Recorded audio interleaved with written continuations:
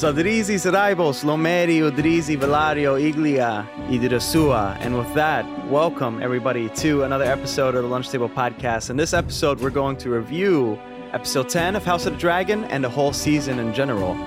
If you guys make it to the end, please remember to like and share if you're so kind to do so. And also check out our other reviews. Weekly, we're doing Handmaid's Tale and Andor currently. Without further ado, Dylan, this was an awesome successor, I believe, to Game of Thrones. But give me your thoughts. Yeah, it was very unique, very different from the other Game of Thrones series. It feels like very like Shakespearean. It's almost like you're watching like a play like unfold. And it's very, I would say, more dialogue driven than the other show because Game of Thrones, they threw in like a lot of like battle sequences, but there's only like a few action sequences in the show, but it's very character driven, and a lot of these characters have all like very unique ambitions. They all have agendas, man, and that's the beauty of Game of Thrones. Everybody has something they want in this series. But yeah, shout out to the amazing cast. I mean, Paddy Considine, like his Viserys was like so believable, and he's like probably like one of my favorite characters just because like he's not that like toxic kind of like ruler that we see normally in Game of Thrones. He's like a very like he actually like cares about his people and his family. And shout out to Millie Alcock and Emma Darcy for portraying this character of Rhaenyra and making it feel cohesive. But yeah, what were your thoughts on the series? Yeah, well, for sure, Game of Thrones is that type of thing where it's medieval but very political, with fantastical elements. And I think this show was very, very political. I think even way more so than Game of Thrones. And I think it's worthy to be a successor of Game of Thrones. I wonder how many seasons they'll get out of it. I know that this in the books, this takes place through many years of this civil war, right? A lot of people are going to die, guys, so get ready for that. I also think that Olivia Cook as Alicent Hightower, actually, she reminds me of like Cersei, but a more sympathetic Cersei. And I really like that. It's really different, right?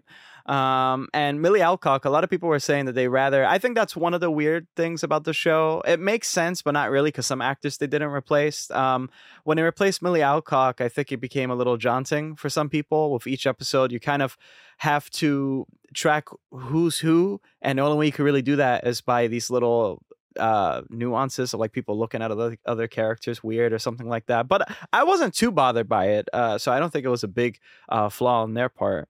And yeah, we got plenty of dragons in this season too. What do you think about the dragons? Yeah, a lot of the dragons looked awesome, and that last episode where we actually got to see them in action, like fighting each other, man, that was amazing. The CGI really held up, and it was really cool like to see like the Targaryens at like the height of their power, and like they have like dragons are pretty like normal for them. They're like training with them at like I feel like How to Train Your Dragon kind of, Right.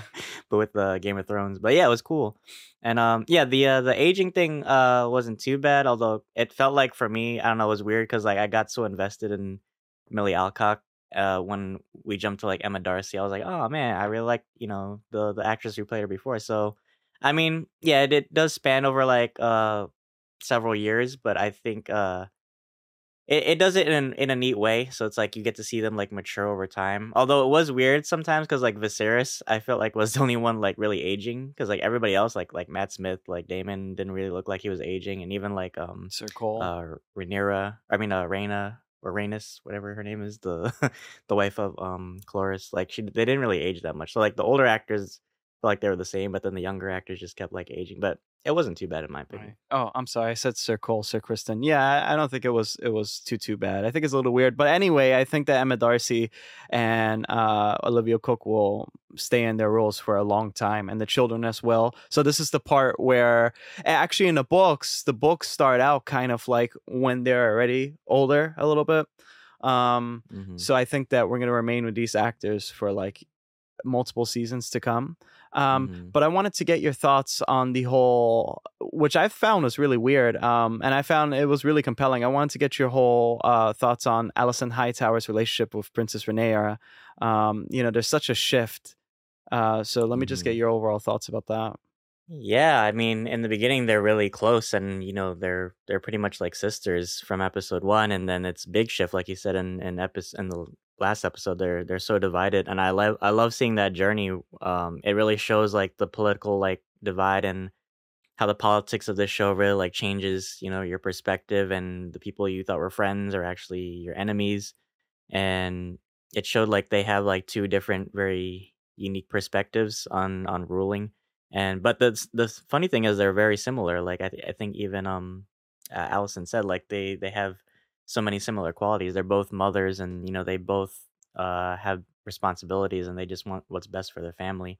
And they both come from fathers that are trying to keep the kingdom safe, right? Yeah. But yeah, this is Game of Thrones, obviously. So you have to play the game, or else you'll die, and your family will die too. So yeah, it was great seeing that shift. And yeah, and this show talks so much about like what it means to be like a strong, independent woman, especially like in this time, where like men are pretty much like the dominant like rulers. And even like that scene where like Viserys's wife, where she was like pregnant and she was giving birth, and they were showing like the tournament side by side. It kind of shows like she even said it, like the pregnancy and giving birth, that's the woman's battlefield, right? It's not like men. They have different battles that they go through. But yeah, it was great seeing like their transformation, and seeing where Rhaenyra went from episode 1 to the last episode. Right. And I also think for King Viserys, him being ill seemed kind of like a side effect of sitting on the throne.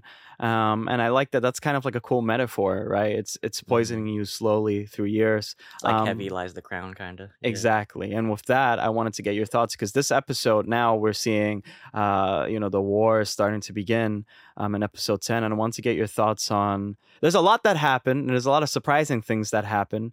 But let me just get your overall thoughts about this episode. Yeah, like I said, Viserys is like one of my favorite characters, just because he was such a diplomat and not like a toxic king like we've seen with like Joffrey, and like even like Rob Baratheon was kind of like this like piggish dude who like he had like a temper. But yeah, Viserys, he has like a great temperance, and he just wants his family to live in peace, right? And he's very forgiving, and he's very quick to you know negotiate. And I think, and also he's also has so much stress on his shoulders too, as we see, like you said, like the stress of becoming king kind of like devours his personality over time. And you can see like the physical corruption. At first I thought he had like grayscale or something. I thought that was what his sickness was, but I think it was kind of like a metaphor, I guess, like you said, like maybe just like the stress of becoming king just like kind of like got to him, and his mentality kind of shifted. But I like that throughout the series he was kind of consistent with his attitude, and his love for his family, and his love for Rhaenyra. And the fact that he even wanted to make Rhaenyra his heir really says a lot about his character. But I was kind of mad that he kind of like made Aegon the heir at the end. I don't know if like that's what he really intended, or maybe like Allison like misinterpreted what he said. Like, what were your thoughts on that? Well, yeah, what I was trying to get to with this episode was, yeah, it's the culmination of everything. And I think that did happen in the books. And yeah, I think he was just sick, and she kind of misinterpreted that a certain way. And obviously, we see this come to a head in this episode. So, yeah, it's a sad situation. It's a toxic situation. I think the rightful queen is Princess Rhaenyra, and I think no one really goes against that. And this episode was very, a heavy dialogue. It felt like the tension was turning to 11, right? So yeah, so so let's talk about this episode. So a lot of stuff happened in this episode. What were your overall thoughts? Yeah, the final episode, man. Well, even just the final 3 episodes, so much happened. And I felt at times like it did kind of like drag on a bit, and there were moments where like they could have cut out a lot of this like empty like scenes, like people weren't really talking much. But overall, it was, you could feel the suspense building. It kind of reminded me of like the first season of Game of Thrones, when they were trying to uh install like Joffrey as the king, and like there's kind of like this usurpation, and then like there's a big war that leads to it, right? The War of Five Kings, I think. um but yeah, it was really like cool to see like so many allegiances, and so many like friendships, like there's bridges burning, there's bridges rebuilding. Like I wasn't sure like where the Lord Corliss is, like what his allegiances were, because like he kind of hates both sides. And even like Allison, like she kind of had a confliction because like she was loyal to Viserys, but at the same time she knows like Rhaenyra is her friend, and she didn't want her to die because she's a mother too. Um, so there's so many conflicts building, and I wanted to get your thoughts too on Damon and Matt Smith's portrayal, because he's a very like he's all over the place in this series, man. But yeah, he was one of my favorite characters. What do you think of Damon? Oh yeah, he's energetic in the role, and I'm glad that they kept him. I'm glad that Allison's first husband. So they did like a role reversal, right? When Allison's first husband left, it was supposed to be Damon. So instead, they kept Damon, and I think that was a wise choice because Matt Smith played the hell of that role, and I think that you know.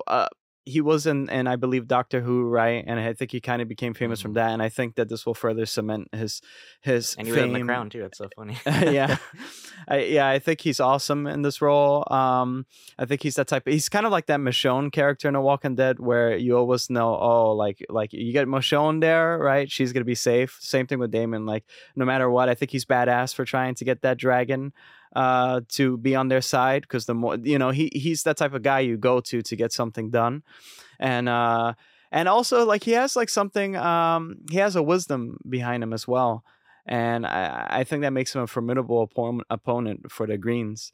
And also which is funny because Aemon Targaryen, right? He had his eye cut by Rhaenyra's son in one of the episodes, and he reminds me a lot of Daemon. In this episode, we have like a crazy battle that reminded me kind of like Godzilla when it's taking place at night. So Rhaenyra sends her kids to send a message, and I felt so bad for him. I think that kind of happened in the books, but let me get your thoughts on that whole scene, because that was one of the best fight scenes, at least for me, in Game of Thrones thus far. I love that because it That scene wasn't was actually a crazy. fight I of was people. like, Yeah. yeah, it was like some Pacific Rim shit. It was cool to see the Stormlands too. We never saw it in Game of Thrones, but yeah, that whole battle sequence where they're like flying in the sky and they're kind of like evading each other was really cool. I even like Aemon, like his origin story, like how he tamed Vagar. It reminded me so much of Buckbeak from Harry Potter when he's flying over the lake. But yeah, he's a great villain. He's a great like tragic character, and it's sad to see like the kids were so, I guess, indoctrinated into this kind of like toxic environment that they showed like the kids were like fighting each other and they were like calling each other bastards and shit. So even like the kids aren't like exempt from violence in the show. Um, but yeah, I love that scene. Yeah, it was awesome. It's tragic though because we see, of course, Luke gets eaten. I was like, oh shit! Like if I'd seen this in the theaters, I probably would have jumped in my seat. But yeah, it was awesome, and it's a great cliffhanger for a potential season 2. Yeah, I think things are going to boil over the pot. Really, we get a close up of Rhaenyra. It kind of reminds me of that type of cinematography from The Handmaid's Tale. I think just the facial expressions alone says a lot about what's going to happen, and I think Rhaenyra now is kind of going to be like, it's something about the Targaryens. Once you get them mad, like a whole like conquest just Right. happens again and again and again. Activate something. All Yeah. right, and Well, I we was gonna kind of see ask that. you. Yeah, I was gonna ask you. Like, do you think Rhaenyra is kind of like, because some people were saying like she felt like a carbon copy of Daenerys. Do you feel like she kind of like has her own, I guess, differentiate like personality? For sure. I think, well, she grew up very formal in a political household. So I think actually where uh, I think Emilia Clarke's portrayal of Daenerys, sorry, I was blanking there. I think she's more of like this. She reminds me a lot more of Aegon the Conqueror. I believe she's more like vicious, whereas Princess Rhaenyra, she reminds me a lot of her father. Um, Mm.